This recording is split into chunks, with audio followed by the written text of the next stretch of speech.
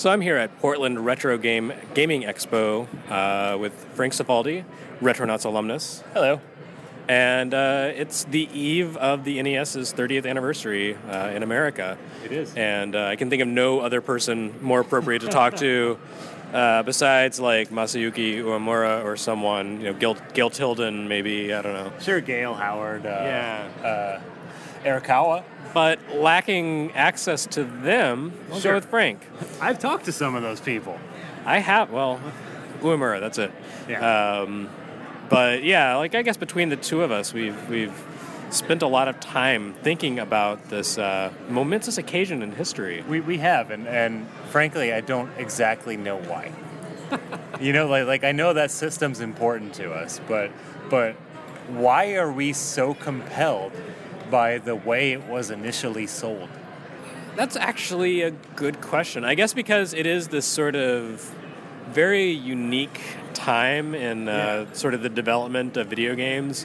It represents a couple of landmarks. For one thing, obviously there had been the whole market crash with console games in the U.S., and see, even they're happy about the NES's launch. No, they just like the market crash. Oh, okay. Well, I'm happy about that too.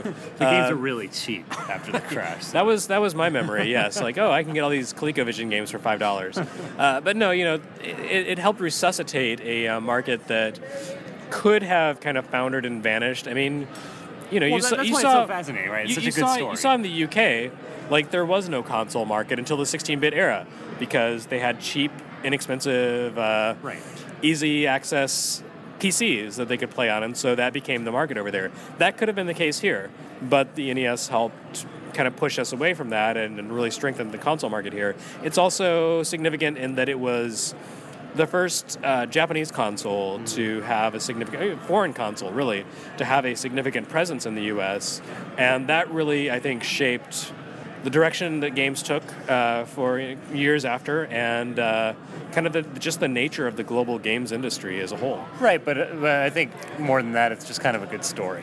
It's something that we've known since Game Over was published in 1993. About the crazy Nintendo strike force that air landed on New York and forced game systems into FAO Schwartz against their will and brought back the video game industry through sheer determination. Right? I mean, it's a narrative that I think we all enjoy and kind of want to know more about. Yeah, I think maybe you over-dramatized it just a bit. They forced it in there. They pushed it. You're going to take these games whether you like them or not. But no, it is interesting. And actually, interesting side note about getting it in FAO Schwartz. I don't think a lot of people know this. I don't know who the sales rep was for Nintendo, but when they brought it to FAO Schwartz, which, by the way, we might be getting a little ahead of ourselves here, but FAO Schwartz was kind of the premier place where it debuted. It was the big toy store in New York.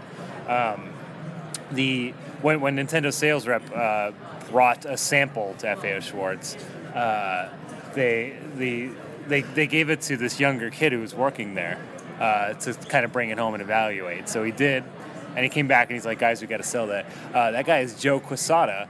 Oh yeah, who is the chief creative something at Marvel Comics. He was EIC for a while. I don't know what he is now. Yeah. That's crazy. I had no idea there was that connection. That's a weird connection to have. You'd think that there would have been better X-Men and Silver Surfer games on NES. I did ask him if he still had that Nintendo, and he's like, "No, I lost it to an X." Oh. Imagine that. Breakups. What was the serial number of that one? It's pretty amazing. Yeah. I went to Masayuki Uemura, the designer of the NES hardware, the Famicom hardware. I went to his 30th anniversary presentation at New York University's Game Center a few days ago, and I had the opportunity to talk to him and interview him, and I asked him what was the hardest part of bringing the NES to America, bringing the Famicom to America, and he said it was getting it past the market's resistance. That's not just something we've turned into this interesting story. Legitimately, it was a huge challenge for them, and they spent a lot of time researching the market and evaluating things, and really kind of, he said they basically brought the system over here despite pretty much everyone telling them, no, it's not a good idea. Right. All the marketing representatives and retail buyers were saying, this market is dead. This is stupid. No one's going to buy video games. Right. This would be pointless. It's over. It's gone. I mean, you're talking to buyers for stores who, in some cases at least, like probably lost their previous jobs over investing too much in buying video game product that they had to blow out at a loss. It was a big hit for retailers, and the brilliance of Nintendo was recognizing that the players didn't go away. It was just an oversaturated market. Right. They still wanted more. Yeah, Uemura said that part of what drove them to go ahead and make the push anyway was the fact that, they had the Versus system in arcades, and games like, Hogan's Alley and baseball and tennis were really successful. Like, those arcade machines were far more successful in America than in Japan. Like, the idea of the Versus concept, going head-to-head against people, really caught on with Americans, whereas he said, Japan, competition's not such a big thing, so these systems didn't really do anything. But in America, they were successful, and that made them say, well, obviously, these games are enjoyable. We just have to figure out how to get them to people beyond the arcades. Yeah, I actually had never considered the success of the Versus systems as contributing to the launch of the NES. I think it's really cool. I think it's also, if we're going into trying to repaint that picture, right? Mm-hmm. Like it's also kind of important to remember how popular toy robots were in 1985 in America. Yeah, I mean, the robot operating buddy Rob was basically a giant ripoff of the Omnibot 2000.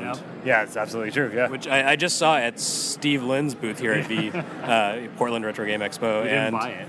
I didn't. It's $200. It's not nearly as expensive as I would have thought.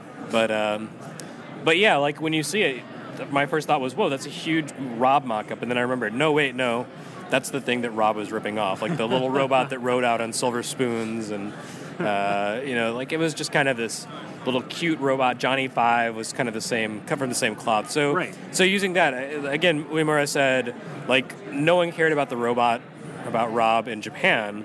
But in America, it became kind of this icon, even though he admitted no one knew how to use it. Yeah, and it's, even in Japan, I think it was just another one of the toys that came out of R&D.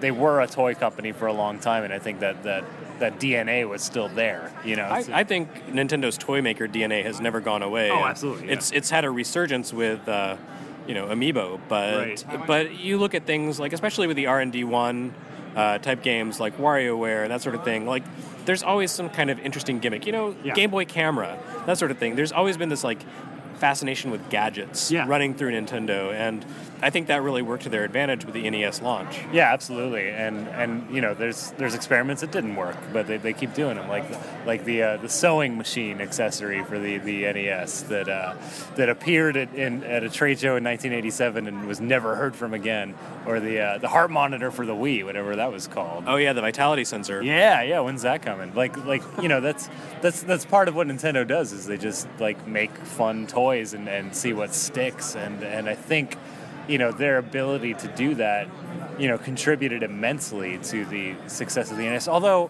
I don't know how much I believe that narrative. I don't know how much I believe the narrative that people bought the NES because there was a robot. I can believe that retailers bought the NES because there was a robot. I think that was the idea, was to sneak it in as a Trojan horse to say, oh no, this is a toy set, it's an entertainment system. That's what Uemura said was, it wasn't a video game system because we had the robot. Yeah. It was an entertainment system. It was something bigger. It went beyond that. Also the Zapper guns, he said, very popular in America, not so much in Japan. So Duck Hunt was a huge success over here versus overseas. There is this kind of visual iconography that's become a part of the NES. But something that I thought was interesting listening to him talk was that he kind of put things in a different context than I realized. They started doing market research into bringing the Famicom to America early, like at the beginning of 1984, which was about half a year after the Famicom launched. And throughout 1983 and 84, the Famicom was a big flop in Japan. It wasn't a success. Sure. They started looking to America, not because they were like, let's take the success and go international with it, but more like we are bombing here, and we have got to get some success somewhere else, or this whole thing is going to be for nothing. Well, I mean, you probably know this, but they took it to Atari. So they took, from what I understand, they took to Atari a Famicom and some demos of Atari games that they ported to the Famicom. It wasn't just them, it was HAL. Satoru Iwata ported them. Right. And those games did eventually come out for NES. They were going to be first-party published games. Yeah. There was an interesting interview with someone from HAL that just recently showed up on Gama Sutra. Yeah. And, that whole story is really interesting. Well, I don't know that they all came out. 3 of the 4 did. What was the 4th one? I don't remember. There was Millipede, Joust, and Stargate, Defender 2. Because I know from talking to someone who was at Atari at the time that they brought a port of Kangaroo, which I don't think is documented anywhere. So you just got a scoop right there. All right. That's the missing piece. But yeah, anyway, so they took these games to Atari. The point is that you're right. Like, it was a failure in Japan, and they were looking at America early on. I kind of suspect that they weren't maybe as cognizant of the. Well, there was. I mean, the crash wasn't like a moment that happened, right? So I mean, the point that everyone points to is the moment that everyone points to is Warner's financials at the end of 1982, because all of a sudden this $1 billion industry was like $1 billion loss. Right. Yeah. But what people don't tend to point out is that.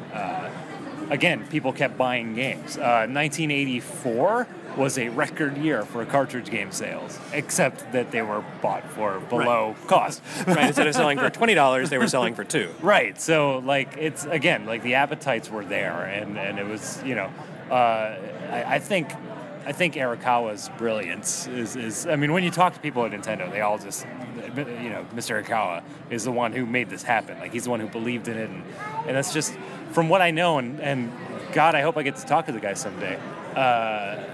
His belief that in things working is what got a lot of things off the ground. It's what brought RPGs to America eventually. It's what made Nintendo Power happen here. It's just his belief that the kids in Japan aren't all that different to the kids in America. So it's just a matter of marketing. Right. And I think that's what they recognized, and that's why the NES ultimately happened, is because he just knew it would work if it was done right. Let's just do it right. Yeah, I mean, I think there is something about having a really scary father-in-law that compels a man to do his best, and that certainly was the case for Arakawa. Yeah, absolutely, yeah. Well, judging by Game Over, anyway. Well, no, everything I've heard about Hiroshi Yamauchi is that he was not a kind and gentle old man. No, he was very stern and strict, and it's funny if you read old interviews with him, journalists will try to ask, what do you think of Miyamoto? He's pretty good for your company, right? Is he important to you? And his reply would always just be, he's an employee. I pay him. That's just the kind of guy he was.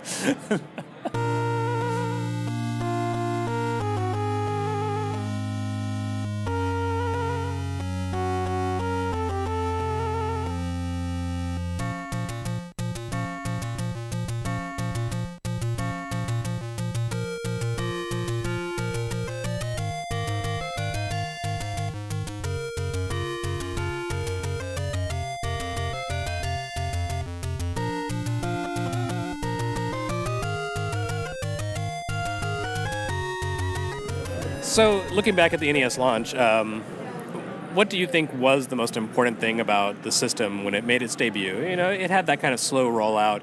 New York, then San Francisco, then, by the middle of 1986, basically nationwide. If you could point to one thing and say, this is it, this is what defined the NES, this is what made it a big deal. I'm not going to say this is what defined it, but this is what made people buy it, I think, and I don't hear anyone say this ever, the graphics were much better than the systems that existed. Yeah, they really were. I mean, for me, that was a big part of it. Yeah. You look back at those old black box games, the sports games, baseball, tennis, they're very simplistic, yes, but they have a lot of detail and a lot, tennis, I was replaying it recently, and there is a lot of care put into a very simple game. The animation on your players, like, they don't have mirrored graphics. They have a dominant arm, right? And depending on how you run around, they reflect that in their motion. The scaling on the ball was very simple, but it was very easy to tell where the ball was relative to your players. Baseball, little things like before you can pitch the ball, the pitcher kind of like turns his head and adjusts his posture. Like, stuff like that really added a lot of personality. And I think, the not just the level of detail in the graphics, but also the level of personality. Right. And I was about to say that, like, this is kind of hard to think about now, but, like, you could see the eyeball on the duck in Duck Hunt, and it changed expression when it got shot. Yeah. That was new for home games anyway. I mean, this is one of those cases where, you always want to be careful about giving Shigeru Miyamoto too much credit and being like, he is everything to Nintendo. But, like, the art in those games was very clearly, especially Duck Hunt, Hogan's Alley, Wild Gunman, like, those were characters drawn by Miyamoto. Like, he had a distinct style. Yeah. And I don't know that how much he actually contributed to those games versus how much his style contributed to the house style at Nintendo, right? But yeah, absolutely. Like, having a cartoonist in the office. Exactly. Like, actually putting character into the games. Yeah, that was new to games almost. Mm-hmm. Like, you see a little bit of that in the arcades. You look at games like Tapper, or I think Tapper is old enough to count here, right? Before all that. Sure. But they're like the sort of midway games of that era. You see some of that, but not really in the home. And I don't know how much of that is just because people didn't bother, or because they just could not easily show character in their graphics. But going back to your question, I think that's what sold the system. They it's not like they just put them in stores. Like, their test market launch was people from Nintendo in front of the Nintendo, showing it to people, putting it in their hands and having them play it. And I think people bought into it because it was a next-gen system. Mm-hmm. And I think that was, I think the Trojan horse thing ultimately was unnecessary for the buyer, who I think only cared about, the fact that this was a new video game system that played hot new games. And I think they learned that very quickly because their whatever they called it, the deluxe set. No, not the deluxe set. The one with just Mario. The action set? Yeah, the action set, came out, I think, when they launched nationally. They launched with that set. So I think during the test market launch, they might have learned that this other junk was unnecessary, and they just stripped it down. Mm-hmm. So you kind of talked about, like, what you think was the biggest point of the biggest selling point, the biggest point of appeal in the NES. What is your first memory of the NES? Oh, what is my first memory of the NES? I know it was Super Mario Brothers. I think my first memory of the NES was watching a couple of my cousins play the NES and play Super Mario Brothers on the NES. They were playing two-player, and I don't remember. I don't specifically recall having an aha moment. I just recall having a ha-ha moment, which was when Mario was jumping, and my cousin who was on player 2 paused mid-jump just to mess with his trajectory, so that when he unpaused, he would fall. I think that's the earliest NES memory I have. I don't specifically remember being wowed by it, to be honest. Like, I was born with an Atari, and I don't know. Like, the NES came out, and I think I was too young to go, those graphics are better. I think I was still young enough to where I didn't care. I was just like, more video games, So I never had that wow moment with the NES, but it was always around, and I loved it. Yeah, I think being just a few years younger or older than you, my memories are a little more fully formed, and the NES did make a really big first impression on me. I remember, did you ever have federated electronic stores when you were a kid? No. Okay. It was basically like before there was Best Buy, before there was Circuit City, there was Federated, and it was kind of the same thing, like, televisions and record players. We had a chain called Silo where I grew up. I don't know if that was big or not. Never heard of that one, but I remember walking through the Federated that was very briefly, like for 1 year in my city, and like later it turned into a church. which is kind of a weird, like turning retail space into a church. Why not? Sell God. But yeah, I remember walking through there, and they had sort of this computer area set up, and I remember seeing an Amiga and being like, wow. Yeah. Though, like, it had just some kind of graphical demo, and I was amazed. And then I walked over a couple of aisles, and there was an NES set up with Kung Fu. And that impressed me even more because I guess, the Amiga just seemed like one of these incredibly expensive things that we would never be able to own. But the NES, like, that was something that spoke to me directly. It was like, this is a video game system. People with video game systems, you could own a video game system. Look how good this is. I had, seen Pac-Man on Atari. We didn't have an Atari, but I had lots of friends who did. Sure. So I'd seen stuff like Pac-Man, which was bad, Pitfall, which was good, Yar's Revenge, which was interesting and complicated. But none of those compared to Kung Fu, which had like this very capably animated guy walking, punching midgets for some reason, punching guys with knives. There were like little Chinese lanterns that would fall and dragons would pop out of them. And it was so colorful and vivid. I just said, I need to own this system. And a lot of that's the first time that you like recognize what those things were supposed to be instead of having to fill in the blanks, right? Right. They didn't have that level of abstraction that in television and even ColecoVision. Like I had a ColecoVision. We got once the market crashed and it was very cheap and games for it were very cheap. I even had some Nintendo games on it. Coleco had Donkey Kong Jr. And it did have some pretty good looking games, but there was still this kind of like, there was just something about the ColecoVision that was lacking compared to the NES. It didn't seem as vivid. Yeah. It didn't seem as fast-paced. I mean, Kung Fu scrolled smoothly, which the ColecoVision did not do. Mm-hmm. You had Zaxxon, and that was probably the most impressive thing on the system. But the NES just, like, immediately, it caught my attention, and I knew I had to have one. It took me a couple of years to get one, but I did eventually grab one. I think scrolling is actually, now that you mention it, kind of an underrated innovation of the technology in the NES. Because you didn't really see that. I mean, you saw it a little bit. No, not really. Like I was about to say, I was about to say you saw it in Pitfall. I'm like, no, you didn't. No, it was one screen at a time. No, like the smooth scrolling you got on the NES was really only on the NES. And granted, you didn't see too much good use of it until you saw Super Mario Brothers, but that was a launch game here, probably. Kung Fu scrolled horizontally, Excite Bike scrolled horizontally, Ice Climber scrolled vertically. Yeah. So there was a fair amount. No. But the Ice Climber scroll wasn't fluid. No, it was but jumpy. But it wasn't flip screen. Yeah, it wasn't going from screen to screen. Even Urban Champion, which was garbage, had scrolling. So right, it just made it. Not only do you have convincing characters, they're now inhabiting a convincing space. Right. Yeah. So the NES, there was kind of the marketing appeal, but then there was also just the conceptual level of the system and the design of the software. And I think neither of those things could exist separately. Like they had to work in tandem for the NES to be a success. To be a success here, you mean, with mixing the game quality with the marketing we had here. Sure. Right. Yeah. And the marketing here isn't really talked about too often, but, it's like if you look at those black box games, the purpose of putting those graphics on the box, like painting those pixels, and it is paint if you look close. Link doesn't really smile in Kid Icarus. No. The purpose of doing that was because one of the, when they got serious and they're like going to launch this system in the U.S., they really kind of,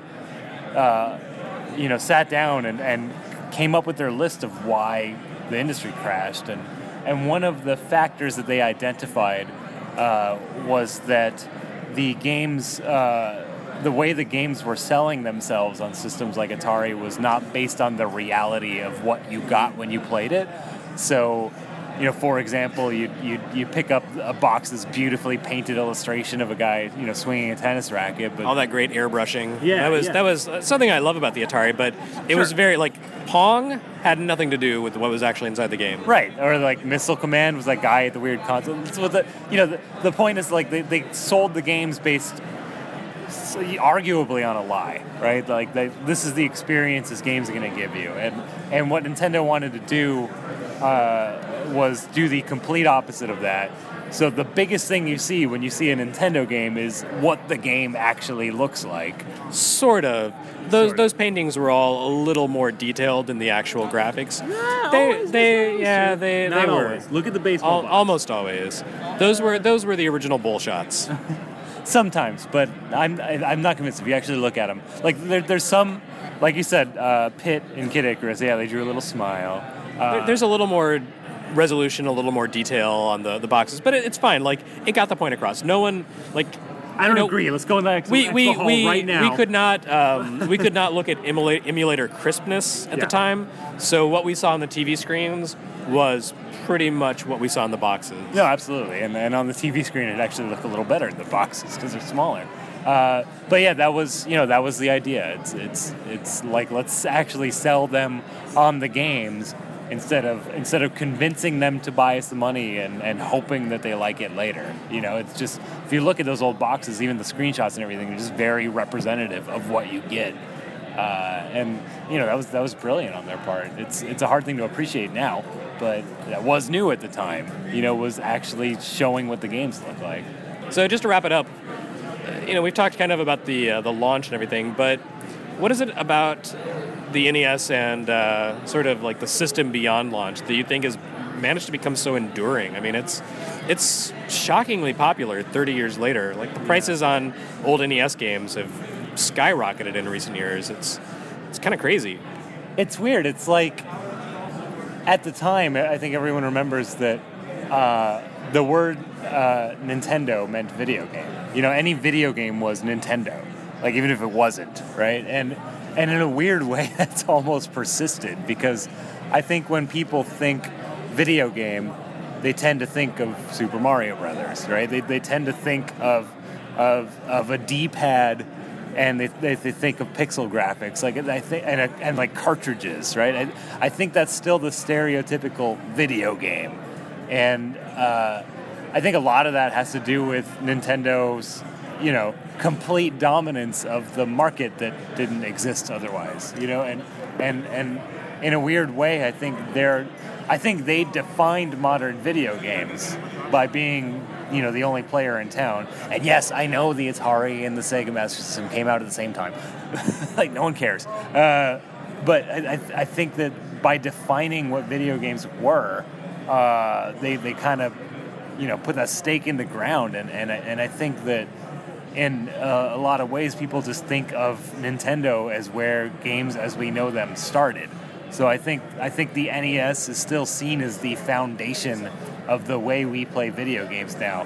And I would not argue that fact. I think a lot of the genres we still play, ultimately, not all of them, but a lot of them had their sort of prototypical birth in that era and on that system.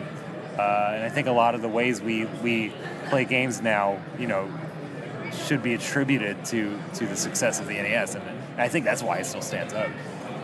Yeah, it's funny that you mention how Nintendo became synonymous with video games, because before that, you played Atari. Yeah. Like, Atari was the word for video games, but, when they kind of languished, and Nintendo took that, and there's never been a gap in continuity in Nintendo public, right, consoles and games. Like, they never went away. Right. Like, maybe that's the why they've managed to be so dominant. No, absolutely, and I do think, I do think, since we're talking about collector prices, I do think that's the main contributing factor to that, is that Nintendo never went away.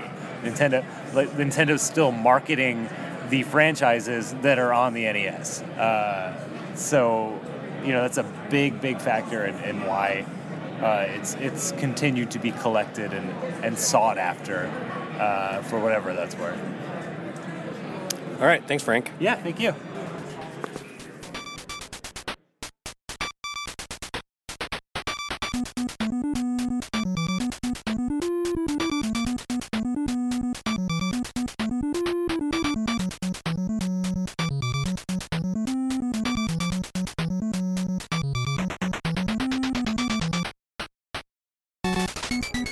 So I'm here on the 30th anniversary of the NES with Gary Butterfield of Watch Out for Fireballs. Gary?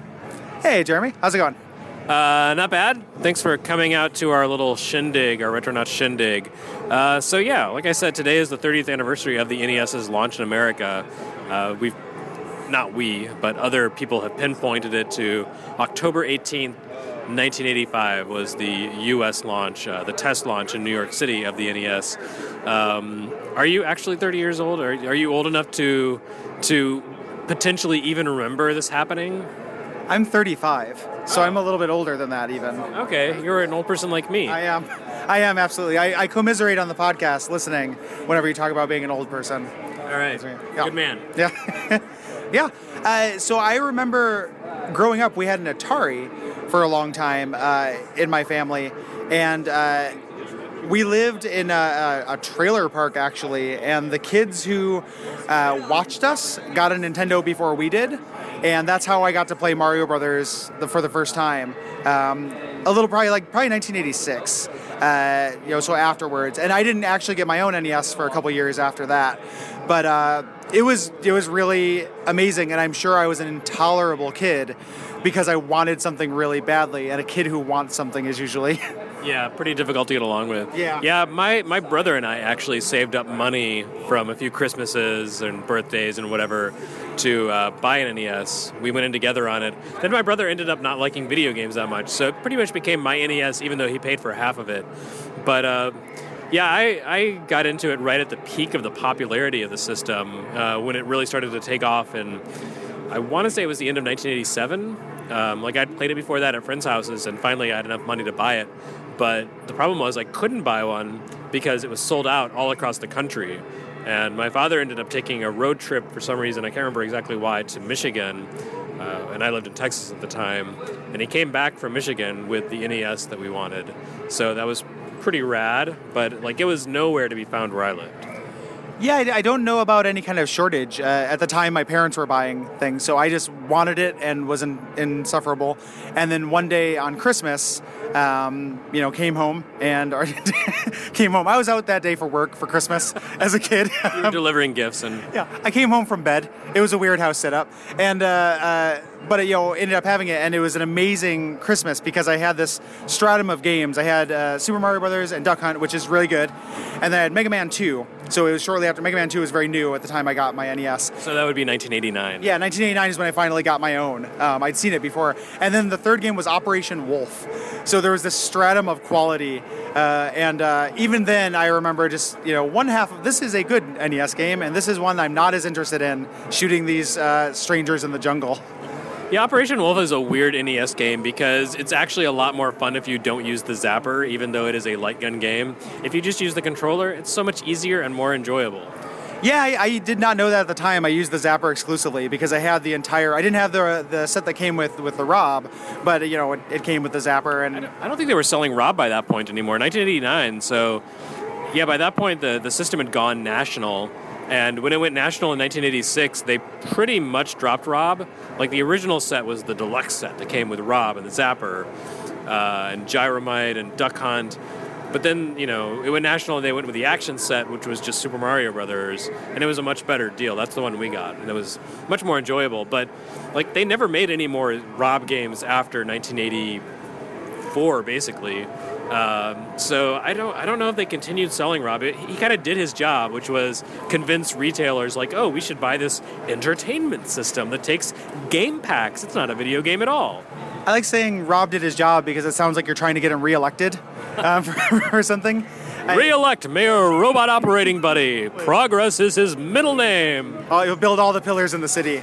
I wasn't sure because I had a friend who had Rob. The same friend who had the NES got Rob. I don't know when he got them. But I remember playing Gyromite as a kid as a two-player competitive game, which was really fun. And one of the great injustices is how the first level Gyromite music is not lauded for how good it is. Man, all those early NES games, once you got past the very early sports games, had really good music. It was just these little simple catchy loops by I think it was mostly Koji Kondo and Hip Tanaka.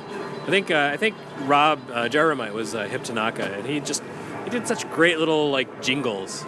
Yeah, and he contributed to killing all of those turkeys, which like I was in favor of because they've got those wattles and it's gross. Those things actually have a name. I can't remember what they're called, but it's some stupid name. Do you mean like they have like a Christian name, like each individual one is a murder? Yes. Exactly. I know, Jeremy. I feel bad enough. All right.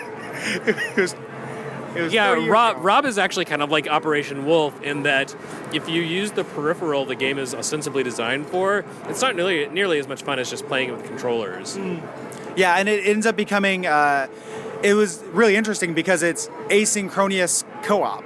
Because one person is controlling the pillars and one person's controlling your little doctor. So it reminded me a little bit of, I mean, there are more recent examples, but when you play Super Mario Galaxy and you have one person gathering the stars for you and kind of helping out in the periphery, it's really neat. Like it was a really cool way to play a game, and it's the first time I remember doing that. Yeah, but Rob was like complicated and weird. I just bought a Rob for the first time, and I haven't tried it out yet. I'm going to try it out soon. But I really don't get like the idea there. It was honestly, I mean, I was just at a lecture where the designer of the NES said like no one actually understood Rob, and I think he was talking internally at Nintendo. Yeah. No, I didn't understand Rob either. I meant with the controller with that. I have a Rob, but for aesthetic purposes, it might as well be a Rob-shaped statue. Oh, you should just get the amiibo. It's much cheaper. Yeah, well, now I know that. Now I could do that. Too late now. As a Subspace Emissary super fan, I couldn't resist. Yeah. Fair enough. Yeah. So anyway, we were talking about your early video games. You had Operation Wolf and Mega Man 2 and so forth.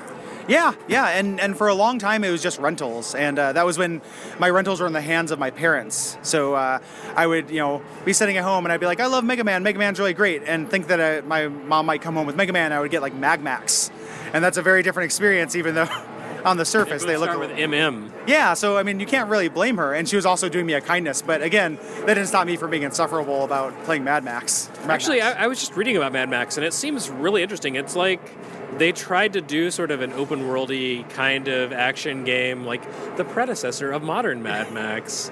But I don't know how well it actually worked out. I might have been, my mushmouth might have got in the way. Mag Max. Oh, Mag Max. Well, see, that's very confusing because there was Mag Max and then there was Mad Max. Yeah. And they were also very different games. Yeah. I don't know anything about Mag Max. It was like a kind of an isometric arcade platformer where you're like a flying ship and then you turn into a walking robot if you collect all the parts. It was a ship where you were a robot that had component parts, but it was a shooter, if I recall. So you went to the right end.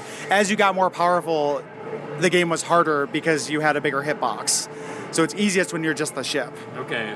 So if you wanted to be generous, you could say there was a cool risk-reward element going on. But mostly it was just like clunky design. Yeah, it was a lot. It was risk. It was not. It was not that.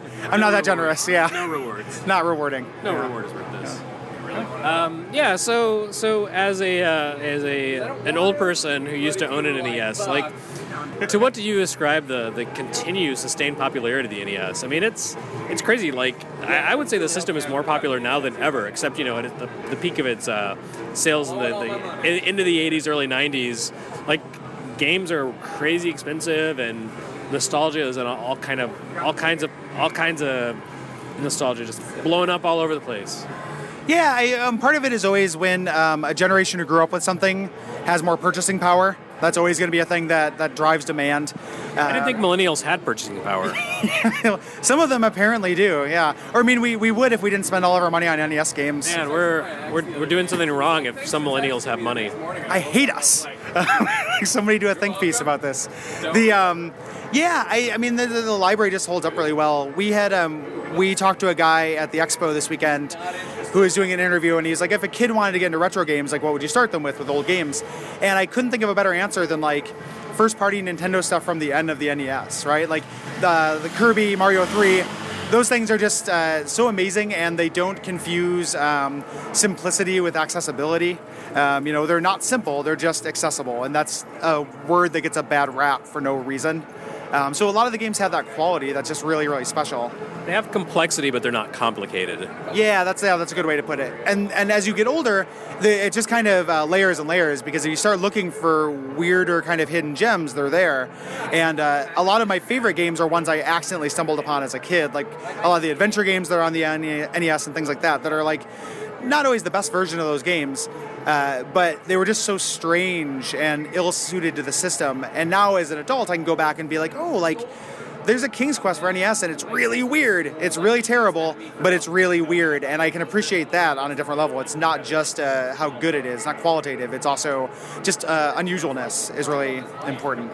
Yeah, the crazy thing about the NES is that even though it's so well covered and so talked about, there's still all these like crazy deep cuts that even I'm only just learning about. Like, I really want to play the Felix the Cat game now because it's really good. It looks so much like, kind of a Kirby HAL style game. It's developed by Hudson, but clearly they'd gotten a lot better since Mickey Mousecapade. Yeah, that game's really good. Like, we've covered it for a show, and it was suggested for our Bad Games podcast, and we played it and both realized at the same time, like, this is in no way bad. This is a great game. Yeah, there are tons of little gems like that. We just recently played Monster Party, which has a reputation for being super weird, but it's actually really good too. Like, really interesting. It's not perfect, but it's really interesting, and there's so much of that. I feel like you could play, keep discovering new NES games and make it a project, every day for several years, and just come away with so much gold. Okay, well, I think that's actually my only questions. I can't think of anything else. What else is there to say about NES? We've exhausted it all. Wonderful music. And then that's just an aesthetic Sometimes. thing. I feel like a lot of the time. Like, it's an aesthetic thing, whether you like that kind of soundscape or that sound palette. But if you do, like, recently I've been just kind of consistently knocked back by how good the music is. Even real weird minimal things, like the other day, it entered my head the dungeon music from Dragon Warrior 1, and how, like, just atmospheric and scary it was to me as a kid, exploring these dungeons in the dark. You don't know when your torch is going to go out, things like that. So if you like that kind of, if you can tolerate those blips and bloops, like, I think most of that for a system is very good. All right, thanks, Gary. Thanks, Gary.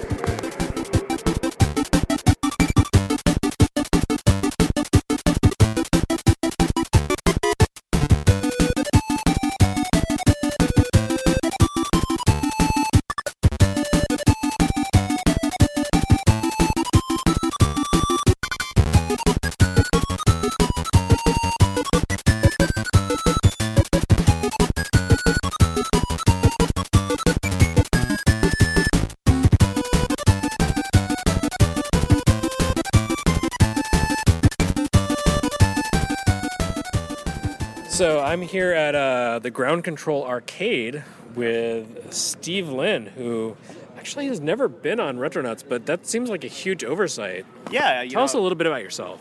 So Steve Lynn, big collector for a long time, probably never threw everything away, and just once I started going out into the real world as an adult, I started collecting in earnest and built up a pretty huge collection: NES, Super Nintendo, N64, and a bunch of other But I mean, you're not just a collector. Like, No. you have... I have a job. Like, you're not just like a guy who wants to buy a lot of games. Like, Right. you really take the time to find sort of the ephemera around games, like the documentation and the marketing materials and things like that. Like, I would love to just, like, pick through your archive sometime. Like, I know it's got to be amazing. Yeah, I think what happened was during my quest to finish these systems, I met a lot more people, and everybody knew I collected, and that sort of expanded the sphere of influence, I guess. And so people started bringing stranger and stranger things my way, and as collecting just whatever's been released got less interesting, I started moving on to collecting things like, I think one of my most exciting things was the black box games from the Nintendo versus Magnavox court case. So they're black box games, but they have a sticker on it that says Nintendo v. Magnavox, court case number, whatever, and they're all signed. And so it's a set of black box games. That's amazing. So it's like just, retail games, but they were specifically used as evidence in the court, or what? Yeah, so Magnavox, the legal team, had purchased them and submitted them as evidence. And along with that came paperwork, which is Ralph Baer's handwritten deposition on how Nintendo is infringing on Sanders Associates patents. And then they're all dated and, all handwritten notes, and he just did a schematic. They sent him an NES. He broke it apart and said, like, okay, here's where all the patents that they're infringing on. And that was used. These are all used in the case. That's a court case that's never really talked about. Like, everyone talks about the Universal versus Nintendo case because, like, it's good press. Nintendo basically cleaned the floor with Universal and said, actually, guys, it's not a problem. And you acquired the license to Donkey Kong or King Kong, like, from the public domain. But, right. Yeah, the Magnavox case is less less known, I think. Yeah, it was all about cartridges, basically. You know, can you? Well, that was one of the main thrusts. Is, you know, the Odyssey 1 had interchangeable cartridges. There's a lot of things just I think related to video display and a few other things. And so it was a big deal. You know, if Nintendo had to pay a royalty on all of these things moving forward, that would have really changed, I think, how they pushed out in the U.S. But yeah, that's really interesting. And then I had met with people who had been at Nintendo for a very long time. And, you know, they've told me stories. I have weird things like the script for demonstrating Rob during this launch, actually. So they would have usually, Howard Phillips standing next to Rob and demonstrating how amazing Rob was playing Gyromite. And if you look at the script, there's handwritten notes saying, like, don't do this because then Rob will stop responding, just in case it was someone who wasn't familiar on how to do it. Oh, cool. Yeah, so, I mean, I have a feeling you're going to be on Retronauts a lot in the future. We're gonna drag you in. Oh, I would love to. I love the show, and it's, you know, whenever I listen to it, sometimes there's people who have this very specific set of skills, I guess, this knowledge about games that's unbelievable. And I think I have some of that in some areas, but it's always entertaining to hear about what people have really kind of jumped into and made their passion.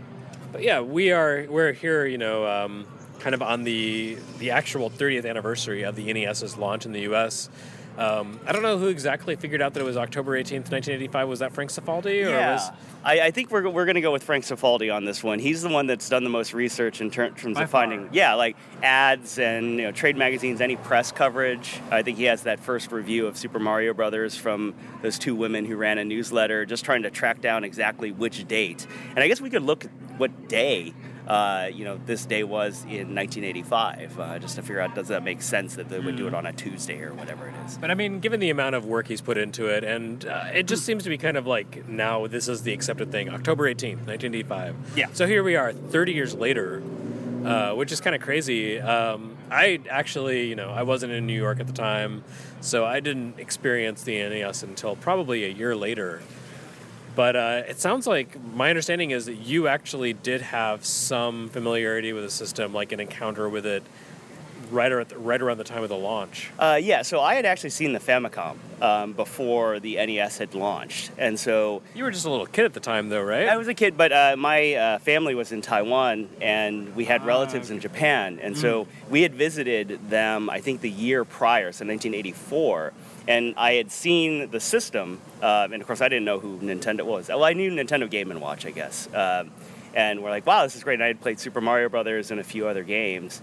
And then when I had heard, some of this was Playground, but then this is going to be a strange thing, but my parents encouraged me to examine the companies that I found interesting, because someday I might want to invest in them. And so this is when I'm 8, 9 years old. It's, hey, here's this company, Activision. For the future there. Right, Activision, this is how they make money, and is this something that you're going to want to invest in when you grow older? So I was following things like CES news, like casually, and then saying like, hey, there's this new game system from Nintendo. I was like, isn't that the system we played in Taiwan? And it wasn't available where I grew up in Ohio, but it was in early '86. So that's when I was first exposed to the NES, and that was the deluxe set. So what was your experience there? With the NES I started looking for the games that we had played when we were in Taiwan. So Super Mario Brothers, fortunately, was very recognizable, but a lot of them I had only known the Chinese or Japanese name, and so we're kind of looking at the back, it's like, oh, is that the one you played? And then there was things that obviously we had never been exposed to, so it was still a lot of the shot in the dark, like, okay, this game looks good, Urban Champion, this guy's fighting on the cover, this must be awesome. Sorry. Yeah, that was a real disappointing. I was thinking it would, for some reason, it'd be like, no, not like ER Kung Fu type, it's like maybe there's more jumping or something like that, and just, no, it wasn't that. Yeah, that was more like the Kung Fu game, actually. Yeah. Irem's Kung Fu Master, which was based on a Jackie Chan movie, actually. Oh, I didn't know that. Yeah, in Japan it was called Spartan X, and it was based on a Jackie Chan movie. If you look at the Japanese box art, it's like a cartoon version of Jackie Chan. Oh, wow. But in the U.S., they just completely skipped over all that. They just called it Kung Fu. It was Kung Fu Master in the U.S. in the arcade. Right. Yeah. I think also in Europe it was Kung Fu Master, but on NES it was just Kung Fu. Like they just cut right to the chase. But so that was probably more what you were expecting. Yeah, I was talking to Frank Cifaldi yesterday, and earlier in this episode actually mentioned the fact that the first exposure I had to the NES was Kung Fu. Yeah, maybe if my first exposure had been Urban Champion, I would have been like, well, okay, maybe I'll not. stick with ColecoVision. Yeah, so I had a ColecoVision as well, and so that was sort of the game system, and we had a computer. So for me, this was like much like the more. Coleco Atom or a separate computer? Oh no, we had a separate PC because my father did economic forecasting, so we always had the fastest computer with the worst video card because he just needed the processor, and so I was like, we have to get a VGA card. This is years later, but. What I tried to do when we first saw the NES, we knew what it was because we had played it. The one thing that was confusing was the totally different color scheme and the cartridges and everything like that. So I think that was probably the most confusing. We're like, is this the same thing? It's the same company. And then once we'd played Mario, we're like, oh yeah, this is the same thing. We actually did try to have our cousins send us some games. Not realizing that we weren't able to play them in the NES. Different pin configuration, and we're like, wait. Those were smaller, and then I think we actually had a game stuck inside the NES, or like shaking it to try to get out. Like maybe there's a way to get this out. So, yeah. Yeah, actually, at the Masayuki Uemura presentation at NYU a few days ago, he said like we designed the NES cartridges to be more like VHS cartridges, specifically because we came up with that top-loading design to kind of trick retailers into saying, oh, this isn't a video game system, it's an entertainment system. Right. So like they had to make the game cartridges bigger because Famicom cartridges were so tiny, they were like half the size. They would get stuck inside that top loader, or like someone reaching in would accidentally touch the pins or something. Oh, yeah. So it was like a deliberate design decision to make the cartridges bigger in the US. Our big American hands just pulling it. Right. It's funny though that you like actually have experienced this thing he was talking about firsthand. Right. Well, we're young, and our cousin's like, hey, here's the game, and like, okay, well, if we push it deep enough, it'll fit, right? And we didn't do things like compare the size of the pins or anything. We're like, okay, this must work in there, and then like trying to rattle this machine to get it out. It's interesting you bring up the design change because I do have the AVS brochure, which was that CES brochure where it is That's probably the top most loader. interesting facet of like the pre-launch NES aspect, like the fact that they had this like entirely different system in mind that they presented to the public and said like, hey, here's this console we're going to do, and everyone kind of said, I don't know, it's kind of like the Coleco Atom, we don't really care. Yeah, and what's really interesting is like in that brochure there's like the keyboard attachment, the musical keyboard attachment, and then they call the zapper like a light wand because it actually kind of looked like a lightsaber with the back that sort of twisted down. And it's like, okay, well, there's this light wand, wireless controllers, all kind of really strange things. Just 1 year later from that CES brochure, they actually were pushing out the NES. So that's not a very long time to do a pretty radical redesign of the system. Yeah, the AVS, like the brochures that I've seen and everything, like that looked way more kind of like the 80s vision of futuristic than the NES, which was much more kind of grounded in the actual, home appliances of the era. Yeah, it kind of, the way I put it, sometimes it almost looked like one of those remote controls from the future. Even if you look at the D-pad, right? It's not a D-pad, it's that square-looking thing. And square buttons, I think, just like the square button Famicom. So they really... And the square D-pad is something that Sega actually went with the Master System. Yeah, in fact, it looks like a silver square D-pad, right? So I obviously I never saw that brochure, and I only obtained it maybe 2 years ago. But reading through that, you can see how they were trying to position the NES as, hey, this isn't like that video game stuff that crashed, a couple of years ago, trying to wipe away memories. This is a whole family entertainment system that's meant to compete with this new computer revolution that we're entering. So... Yeah, so the keyboard attachment, you said it's a musical keyboard, so it's not the same as like the Famicom basic keyboard. It's a different kind of keyboard altogether. Yeah, it's actually a piano keyboard. But it's not the Miracle keyboard. No, it's not. It's much smaller. I don't think I've actually counted the number of keys on it, but they're like, look forward to this, musical, creation software and things like that, which is really strange. Yeah, so it's interesting that they did experiment with this entirely different take, not just a different design of the NES, through the AVS, but like a different philosophy of release. I mean, it really was, in Japan you had the Famicom, which was short for Family Computer, and they really did treat it like a computer. You had like, initially, the first 2 years you had the Famicom Basic system, so you could program on the Famicom with a keyboard, and there was like a cassette. Yeah, there was the data system, or the Famicom data. Was it called data system? I think it was so. like a tape cassette, and you could use it to record, level designs, custom tracks in Excitebike or Load Runner even. Like there was third-party support for it.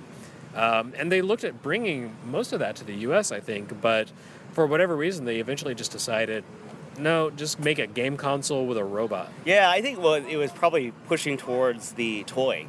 That's really where we bought a lot of our video games, right? Yeah. It was like toy retailers. So if you wanted to be on the shelves of, Kitty City or Children's Palace or Toys R Us, you really had to say, like, what is this thing? And, at the time, like, at my booth at Retro Gaming Expo, I had a lot of the Tommy Omnibots, and everybody was just taking pictures and everything. I love that. Like, I saw your booth without realizing it was your booth, as I was kind of making my rounds initially yesterday, and I saw the Omnibot 2000 that you had just out on display, and I was like, whoa, that's like a huge mock-up of, oh, no, it's the Omnibot. Yeah, and I think they were really, there's a reaction that everybody had as soon as they saw the Omnibot, and they want to take pictures with it, and like I remember seeing that in like the Sears catalog or the Wish book, and I think didn't they have one of those in Silver Spoons, the TV show? It was like serving drinks and stuff. Yeah, I think Silver Spoons, and everybody compared it to the Polly's robot in Rocky. It's kind of reminded them of that era, and I think Rob really sort of pushed those buttons for a lot of people. It's like, look at this robot that looks at the TV and plays a game with me. It doesn't really matter if it works or not. It's just one of those cool things that you want in your house. It's like, I want the system with the robot. No other system has a robot, unless it's like Axel and Andy or something like that. So in your mind, what is the most interesting thing about the original NES launch? Like let's say the initial test period from October 1985 through summer 1986 when it finally hit national distribution. What's, like, to you, what really stands out of all the things you've read and seen and experienced yourself firsthand? Well, I think for Nintendo it was a huge risk, and they pretty much had all their eggs in this basket. And just to see how much traction they were able to get with no advertising. A lot of this, obviously local market advertising we're seeing in magazines and things like that. But, if you think about like what a console launch looks like now versus what something looked like in 1985, when the Atari 5200 was being announced, I knew that system was coming out. They were advertising like the new Atari, and here's all the games, and there's in-store displays and things like that. With Nintendo, it was almost like a slow burn, right? It's like, hey, we're starting in New York. Hey, let's expand to LA, and then gradually sort of that word of mouth starts to get out. It's like, wait a minute, there's this like new game system, and look at these graphics, right? And maybe you're catching it in a magazine that's reviewing stereos or something like that, or all you see is the Bally, or maybe not that, like you're going through the clearance bin, and then you start seeing like maybe there's something coming up, right? And I think that, like, Playground Gossip, my cousin in New York has this thing that's amazing, and during that really short period, during that period of time, they were able to support a nationwide launch, and 86, just, things took off almost right as soon as they went national, right? Yeah, to me, it's all kind of vague because I didn't realize like, oh, this is a big new thing. Yeah, my family bought a ColecoVision, a Coleco Atom, after the console market crashed, so it was super cheap. But, like, to me, video games at that point, like, when I was shopping for games, they were either something you had to buy in a catalog because no one had them, or you had to dig through this, like, remainder bin at, like, a convenience store or something, like a five and dime. There would just be this big pile of games. All of a sudden, the Nintendo, the NES came along, and all of a sudden, games were back behind the counter. There was, like, a row, rows and rows of them, and you could, like, look at, a dozen, 15, 20 games that you could buy, and they were all way out of my price range as a 10-year-old, but like it did kind of strike me as like, oh, video games, like they're a thing again. Yeah, I think I never stopped playing console games because we also had a ColecoVision and a 2600, and so the crash for me was amazing because all these games are $1, and I'm just hey, my allowance, I can buy 5 games. This is great. I would. There was like a catalog where you could buy ColecoVision or Coleco Adam games. It was like $10 a piece, which was a lot for me at the time, but not nearly as much as the $30 they wanted for Nintendo games. And like to me that was amazing because I could get Donkey Kong or Donkey Kong Jr. and they came in these boxes that were shaped like arcade consoles. Yeah, they had the arcade. It was great. I was like, yeah.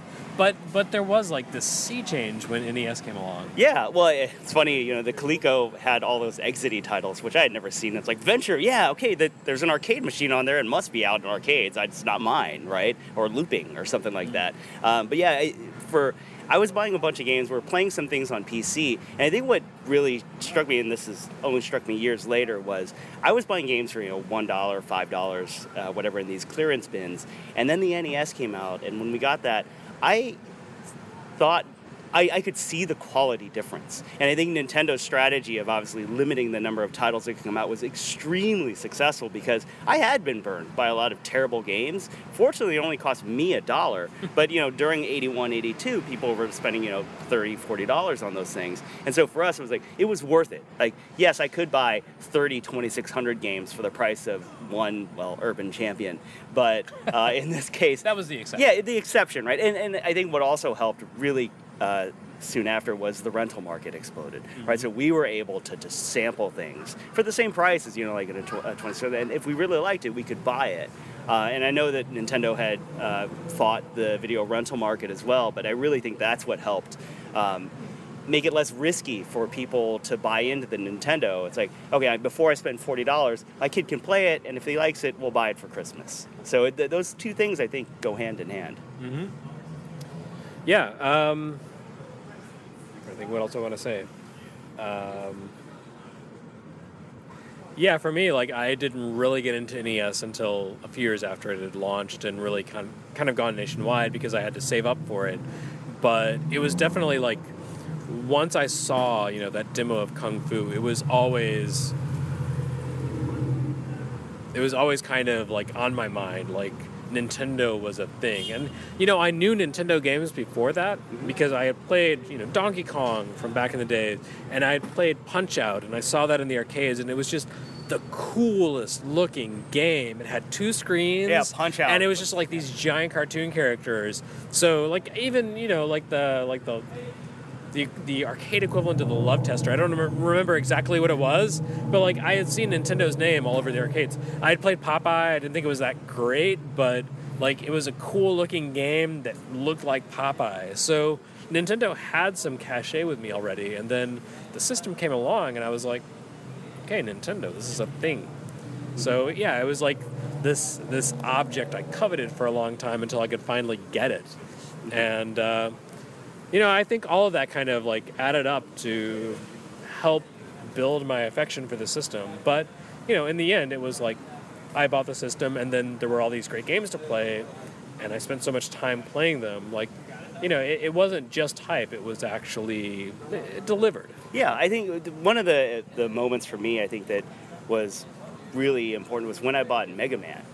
So I bought Mega Man 1 with a ton of money from mowing lawns and everything else. And even though that cover, the really infamous cover, I looked at the back and wow, this kind of looks, like a Japanese game or something, that we were playing in Asia. And I bought it, and I loved Mega Man 1. I told everybody on the playground about it. It's you have to play this game, and then come over, and this game is amazing. It's and why is the cover so terrible? But I think the NES was one of those systems that, because we had this prior experience, my family knew that this is a game system that is also big in Asia, unlike the Atari or ColecoVision. Okay, they're still making games, and there's a lot of games, so we'll buy this one because we don't think there's going to be a crash. We were able to invest in it early, but I still had to buy games myself, and I basically walked around my neighborhood asking anybody who needed their walkway shoveled or lawn mowed just to raise enough money to try out some of these new games. And for me, I think that's the thing that I had to put in a lot of sort of blood, sweat, and tears.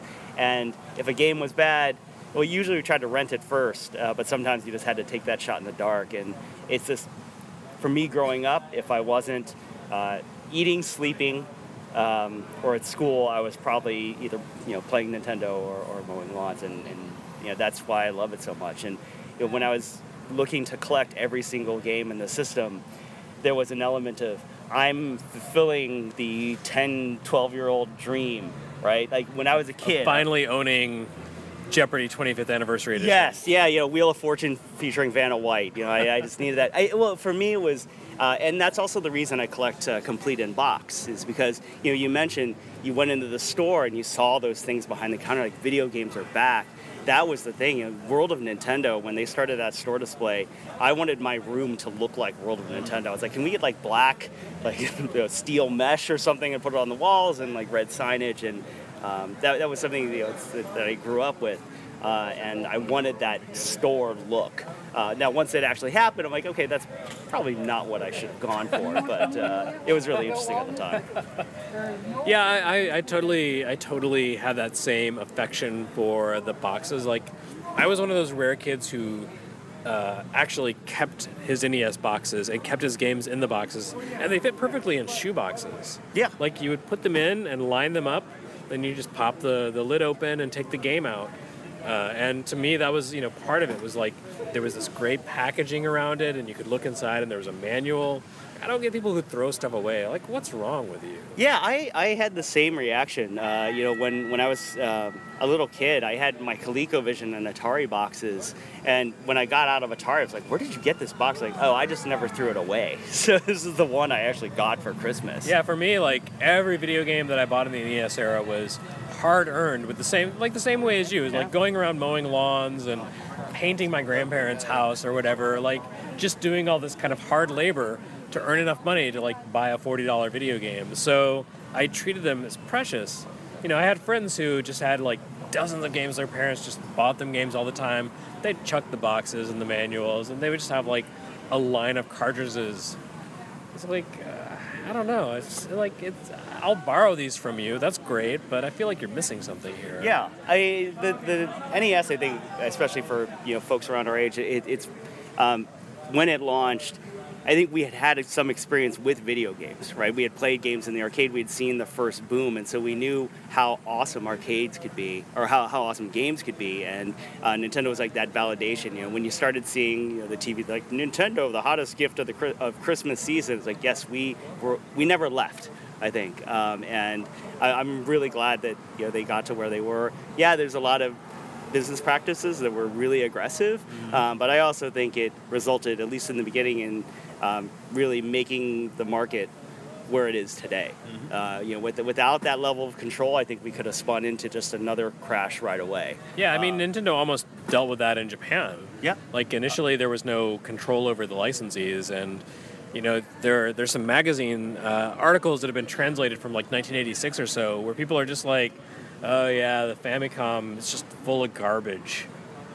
You never really had that here. I mean, yeah, there were lots of bad games released in America, but it wasn't the majority of the market. Right. It really felt like, especially, in the early years, like, it was good games. You had to really kind of go out of your way to find something that was complete trash. Yeah, and the other thing is, like, you couldn't have people putting out pirated carts, right? Like you said, I mean, Atari, anybody could pretty much make a cartridge. In fact, we had friends that had a gutted Atari cartridge with a ZIF socket, right? Just like hot glued on top, and they were pirating our Atari games like in 81, 82. Wow. So we didn't see that with the Nintendo, so you had to buy sort of until Color Gene, Tenga, and everything else. But that early on stage, it was one of those things. Like once you started, I guess the disc system introduced a lot of piracy in Japan, and then obviously all those Taiwanese, Chinese carts that are amazing today because of their unbelievable, terrible artwork. But yeah, that's sort of a kitsch collector. I love that people are pirating those old pirate games. There was someone at the Retro Game Expo today who had a fake copy of Super Mario. And it was done up like a black box game, but oh, wow. But the actual artwork was like this really low resolution, blurry screenshot of Super Mario, which was I think most people kind of cite that as the first pirated, unlicensed NES game or Famicom game. It was like the first kind of illegal. It was like a hack of Super Mario Brothers, but with a girl as the lead character, and there was kind of some sort of, I wouldn't say pornographic, but kind of racy sexiness. content. Yeah. So that's kind of become its own thing. Like the original Super Mario sells for like $800 or something in Japan. So like there's even a market. Like the NES is a big enough thing that there is a market for bootlegs. Yeah, bootlegs, and even some of the early homebrews like Garage Cart, right? It has that. The games aren't very good, but that cart sells for $2,000 because it was the first NES homebrew, right? And something like, oh, wow, this kind of kicked off this whole revolution of all these homebrew games.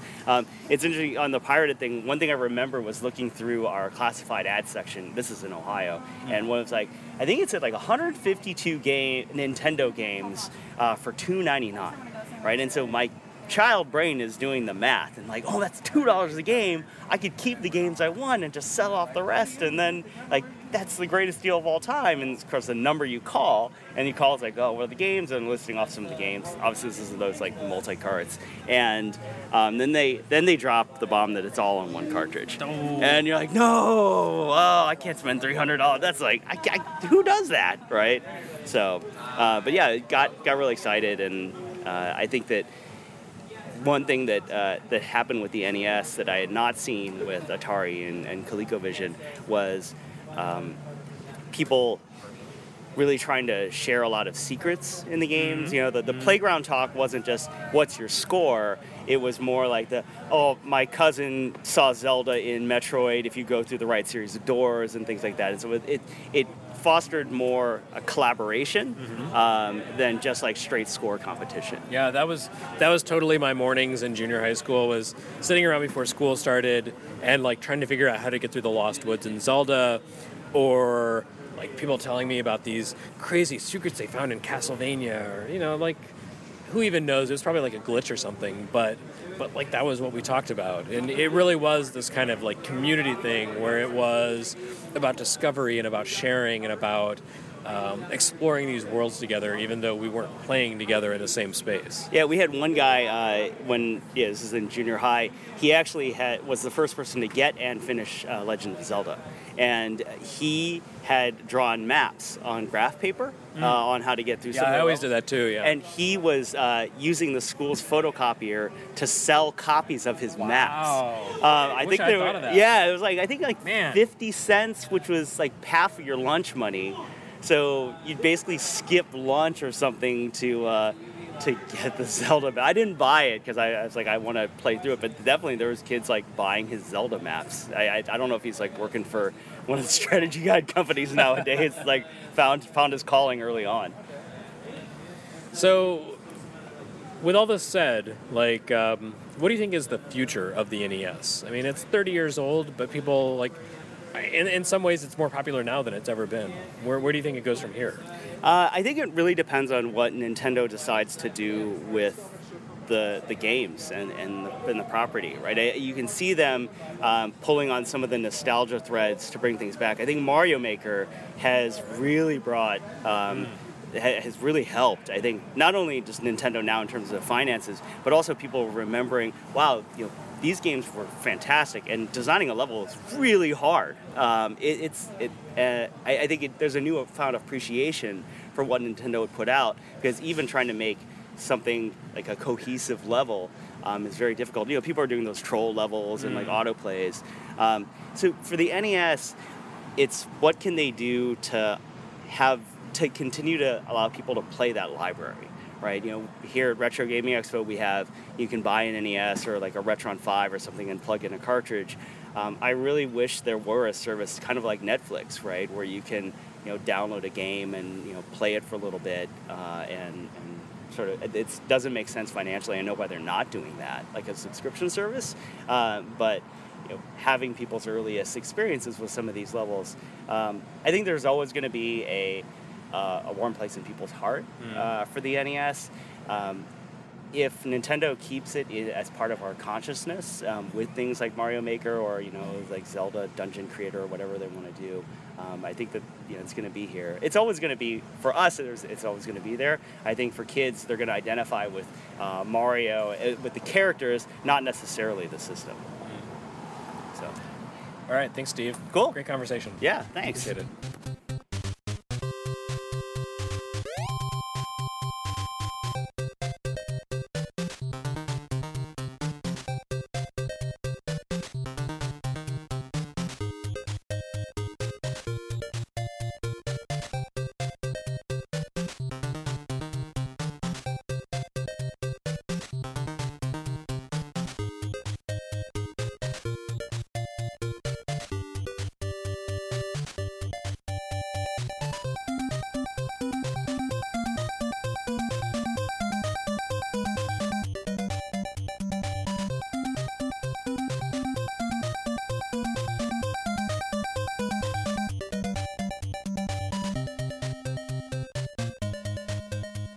So finally, we'll wrap up this episode by bringing in the other host. How exciting. Finally here. Hello, everybody. Coming to you live from an Airbnb. Thanks for joining us, Bob, or joining me, I guess. Okay. Maybe I'm Legion. Anyway, so, we're kind of wrapping up the NES 30th anniversary celebration, Hootenanny. And it occurs to me that I don't really know what kind of history you personally have with the NES. That's something I've talked about a lot. I think a lot of people on the show have talked about, but I don't know that you've ever just said, here's where I discovered the NES. I mean, was it even that big a deal for you? I think I talked about it on the Super Mario Brothers episode a little bit, where I had a 2600 in my house, and it was like this thing I would tinker with, but Mario changed my life. I played it, and it was like, this is what I do now. But it was actually it's kind of dark, my history with the NES. And I was thinking about this when I was just hanging out this morning, and I was like, the NES could have saved my childhood, I think, because how do I say this? Well, my mom left a very abusive husband. Not to get too serious on this episode of Retronauts. Yeah, I'm starting to wonder if this was a good topic. No, I want to talk about this. I'm not going to give any details or anything like that, but we lived with my grandma for a while, and it was kind of rough because it was a new school, a new place, a new setting, new people. And I believe my grandma was the one who got me the Nintendo because, they wanted me to be able to fit in with kids and everything like that. So I think, that helped a lot because I don't remember ever being that sad or traumatized or anything like that. I just always had something to do and something to play, and we all played Nintendo together. And I've talked... So when you say it could have saved your childhood, what you mean is, it may have saved your childhood. Yeah, it could be responsible. It wasn't if only I had an NES... Yeah. It could be responsible, but and I've talked about this a few times before, but if you're a little kid and your mom is dating other guys, you immediately dislike them or you're immediately suspicious. But my current stepdad, who's been my stepdad for 25 years now, or 20 years, I don't know. Wait, 25, yeah. The first thing my mom told me about him was that he played Nintendo. And he is a huge nerd, and he still is. But that was immediately the bargaining chip that was that made me immediately accept him. So I think that Nintendo helped me not have a bad childhood, in a not super serious way. But it helped me adjust to a new life, and it helped me adjust to a new dad. So yeah. So that's my super dark past with the NES. That's actually not that dark. It's actually kind of I don't know if uplifting, but at least. It makes a case for video games not being entirely detrimental to human happiness and development. Yeah, and my mom, to her credit, was never dismissive of video games. She played them with me up to a point, and she always supported everything I do with them. So, yeah, I just have nothing... I mean, maybe that's why I'm so attached to Nintendo, because it's I do associate it with that rough time and getting through it. But, yeah, that's basically my past in terms of, where I found it. But... the Mario episode has the not emotional side of it, where it clicked in my brain, but this is more where it fit into my life. Mm-hmm. And I do find it interesting that you're not that much older than me, but you're 7 years older than me, I think. That's pretty old. Well, but the thing is, I think it's pretty interesting that we both were as obsessed with the same thing, but I was 8 and you were a teenager. So I don't know. I just found that interesting, that broad of an appeal for something, Yeah, I mean, for me, the Nintendo was the chance I finally had to own a video game system. It was one of those things that we didn't have the money for growing up. So we would get remnant leftover systems. Circa 1983, my father came home with a dedicated Pong system. So not really at the cutting edge. There was one time he brought home some self-contained Atari computer. It was a modular console with a membrane keyboard, but we couldn't get it to work. It would just we tried to boot it up and it would come on and give us a prompt, but we couldn't get anything to run on it. That's why the market crashed. So yeah. So eventually we did get a ColecoVision after the market crashed and it was really cheap, but it always there was kind of this sense of well, this is dead, because to buy games, I had to buy them from a catalog. like a mail order catalog. So it's like you're buying seeds or something. Yeah, it was kind of like post-apocalyptic.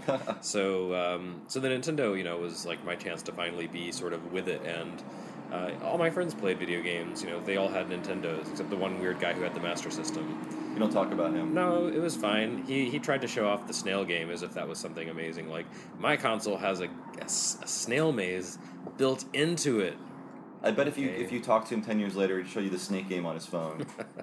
I don't know about that, but I'd go over to his house and play some of the cool stuff that was on Master System that the NES didn't have. But otherwise, it was like a communal thing. Like, me and my friends and I all would hang out and share video game tips and concepts and swap games back and forth and so on. That was part of it for me too. Like, everybody was obsessed with Nintendo, boys, girls. Like, I was in a club, as you are when you're a kid. You just form your own little clubs. It wasn't a street gang or anything, but we were doing this for years. We would just design our own Nintendo games, and what it would just be like drawings of what we wanted them to be. But we took it very seriously. Like, we would just sit down and just crank out these ideas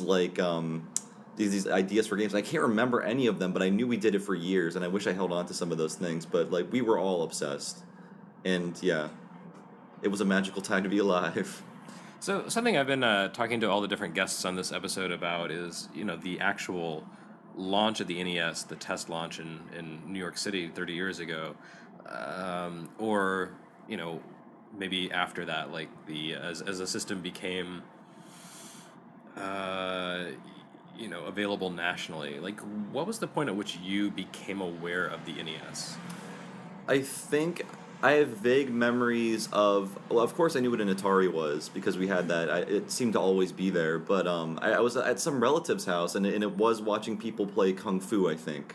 That was the first time I saw an NES. I was like, this is different. Like, the things look like things, not just like random shapes that scare me sometimes. So it must have been like 86 or 87. I was probably like 4 years old, so the memories are kind of foggy. But then I knew what it was, and that's when you could not really avoid Nintendo stuff. Around like 87, 88, that's when it started showing up with like Nintendo Power and magazines, and I started meeting kids that had it. So that's where it really found me, like just a few years after the soft launch.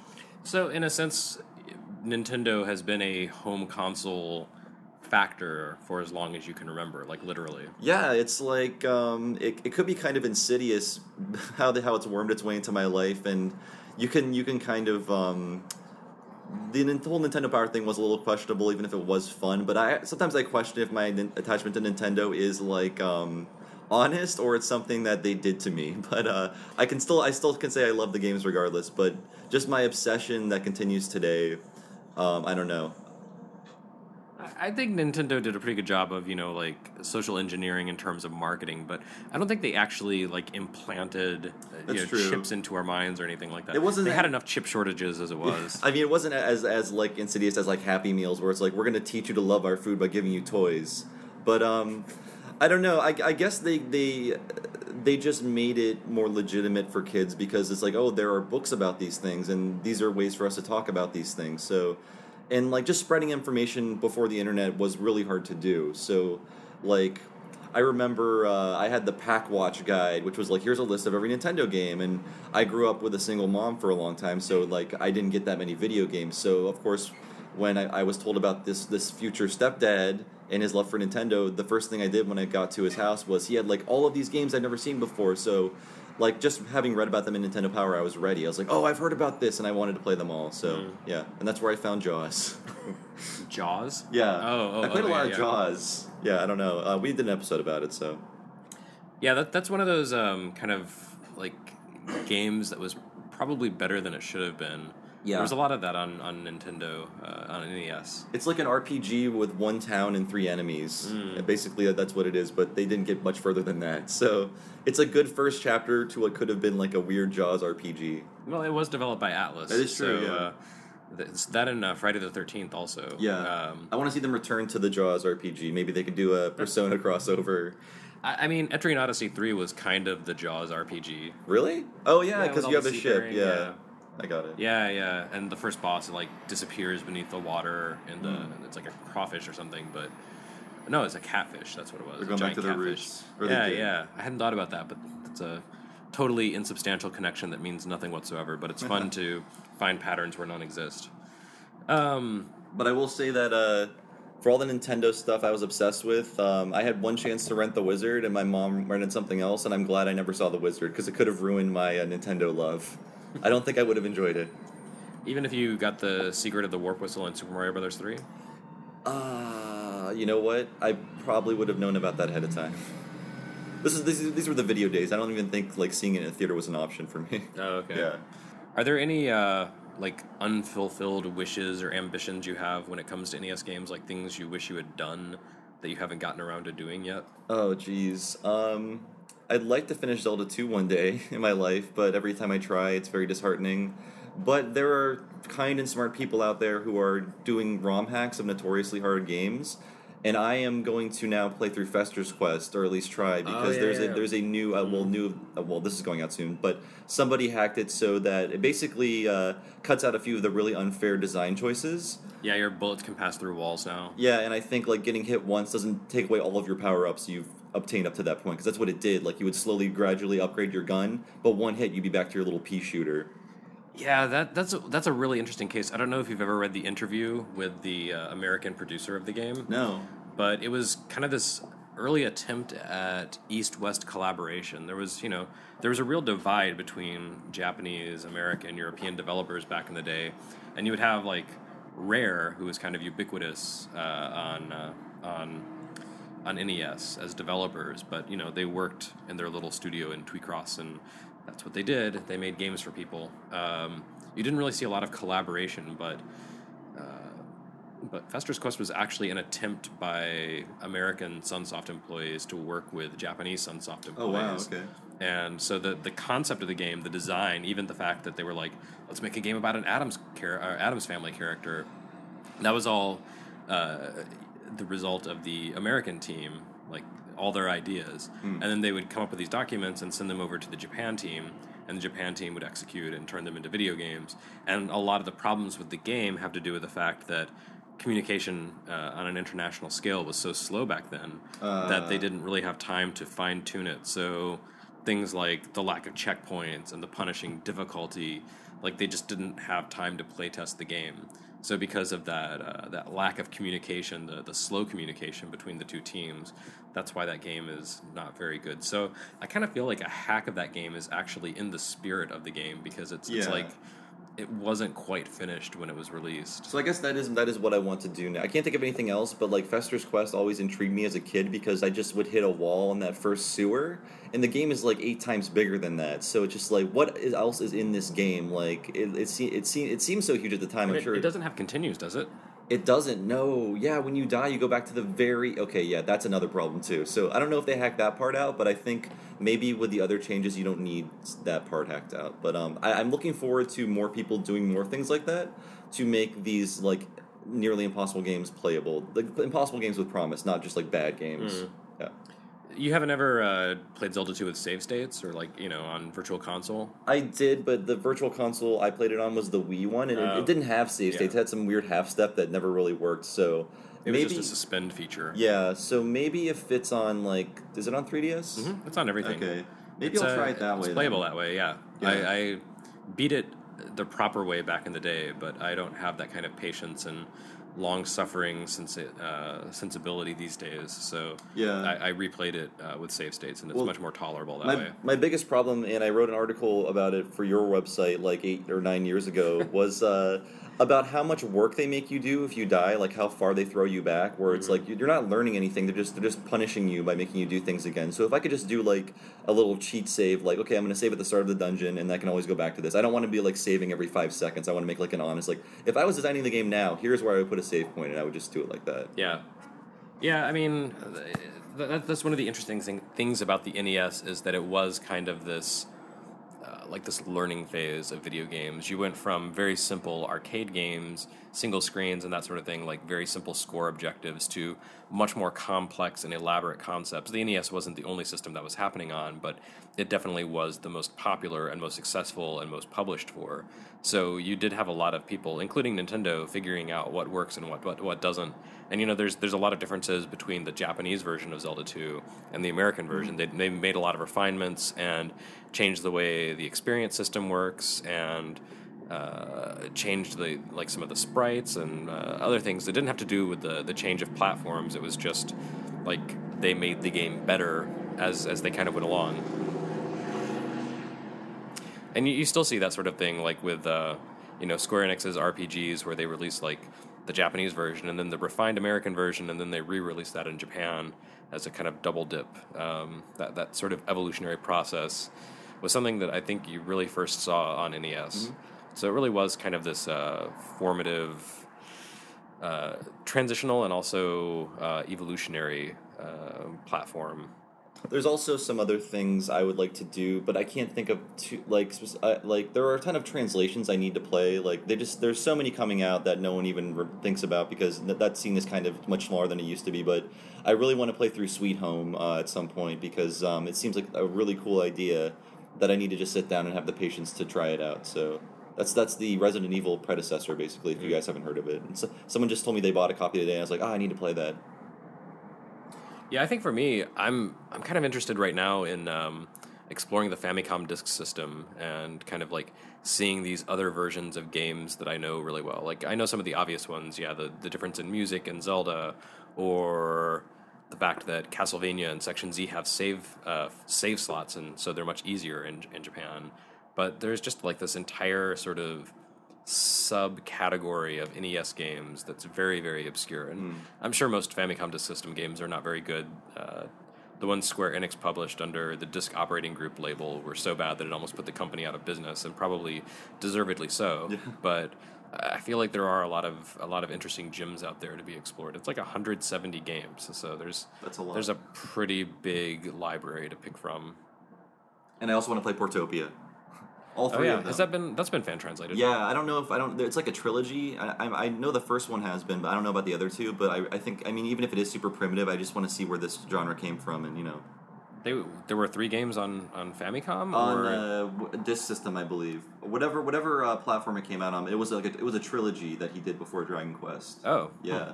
I knew there were like a 2-part Famicom Tante club, but that's a different series. Yeah. That's like Nintendo's taking the idea on their own. But then there are remakes of those for Super Famicom that I want to play. That's a different story. So.